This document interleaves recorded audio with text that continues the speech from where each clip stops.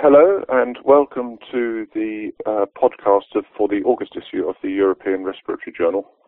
My name is Michael Polkey. I'm a consultant in chest medicine at the Royal Brompton Hospital in London, and I've been an associate editor of the ERJ for some years.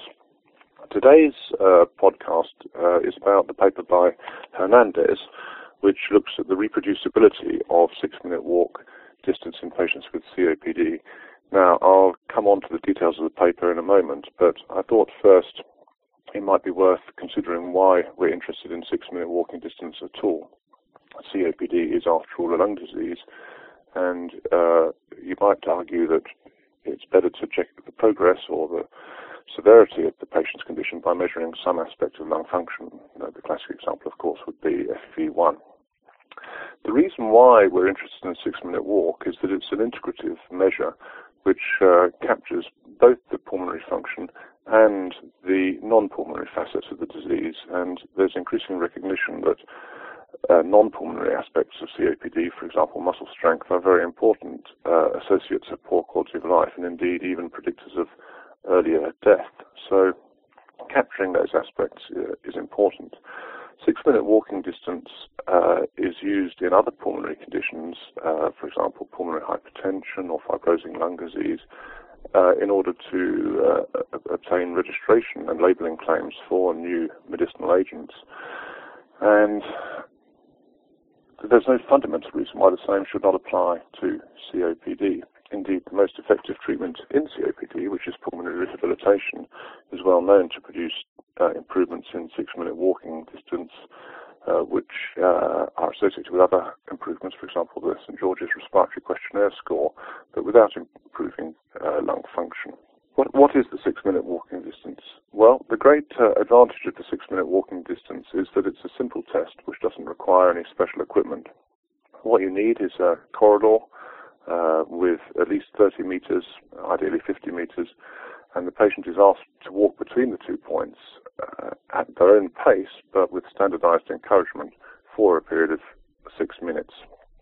Going back historically, people did try different time durations, either 2 minutes or even 12 minutes, but 6 minutes seems to be the ideal compromise between convenience and getting a meaningful result. Now, with any test, we need to know whether the change that you observe is worthwhile. So if I give a magic potion or a novel treatment to a patient and they walk further on their 6-minute walking distance, is that a real change or is it just noise in the signal? And this is the relevance of the paper by Hernandez. We also need to know whether the difference is worthwhile. So if I do some treatment to the patient, but he can only walk half a meter further, then that's probably not a clinically worthwhile treatment. And for this reason, for any measurement, we have what is called the minimal clinically important difference. Now, a number of papers in the literature have reported the minimal clinically important difference for 6-minute walking tests. The earliest papers chose quite high values, 4 meters is in the literature, and the more recent papers have shown the values coming down as low as 25 meters.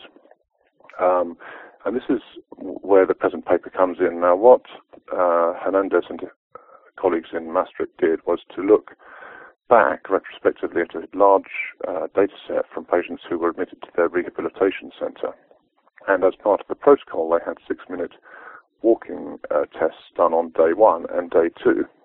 And the question they asked simply was, how did the value obtained on day 2 relate to the value obtained on day 1? And the answer in the paper is that, of course, in general, the values are closely related compared to another patient. So, for example, if patient A walks a certain distance on day 1, the distance that he or she walks on day 2 is going to be quite close to it. But what they also found is that, in general, the distance on day 2 is more than on day 1. So, in fact, in this paper, the average turned out to be 27 meters, around 7%. And in the accompanying editorial in the journal, Professor Kreiner makes the observation that that number, in fact, is surprisingly consistent with the data obtained from a more specialized cohort of patients entering the National Emphysema Treatment Trial. Now, what that means is that, of course, it's not surprising that any one patient should be closer to themselves on day 2 than to another patient who may have a totally different result. But it also shows you that the learning effect from day 1 to day 2 is of a similar order of magnitude to the distance that has been previously regarded as the minimal clinically important difference.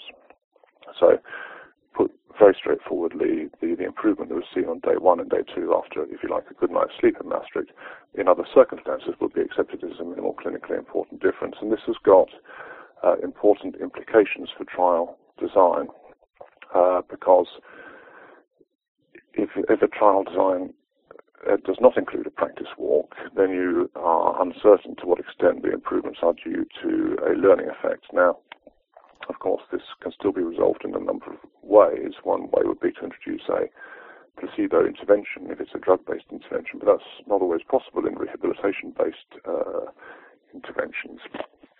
There are also some unanswered questions. So this is a learning effect that occurs on 2 consecutive days, but what we don't know is what the learning effect is, let's say, at 6 months or 1 year.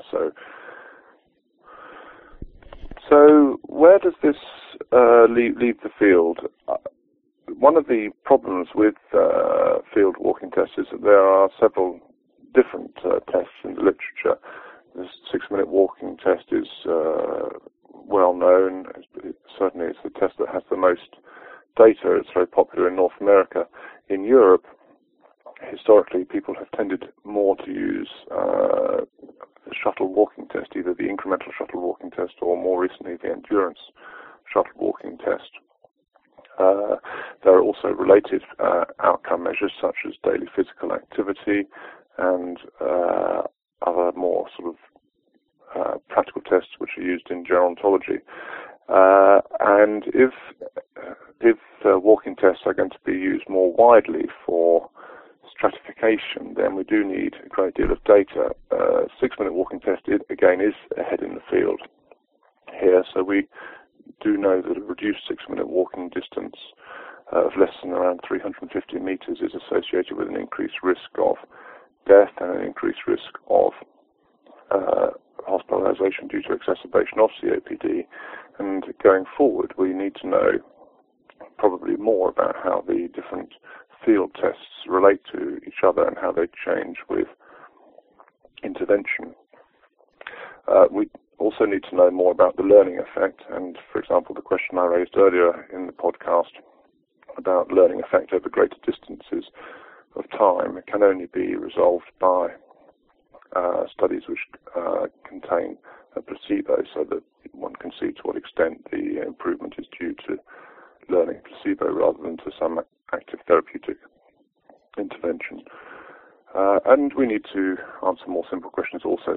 So, for example, if you do the 2 6-minute walking tests on the same day, what's the learning effect with that? We need to know what's the learning effect of a 3rd or indeed a 4th 6-minute walking test, always bearing in mind that these are balanced by practical considerations in actually doing a trial.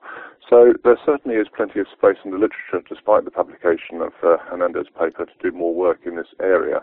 And as the importance of extrapulmonary manifestations of COPD is more thoroughly appreciated, we suspect that this is going to become of increasing interest to clinicians and to researchers.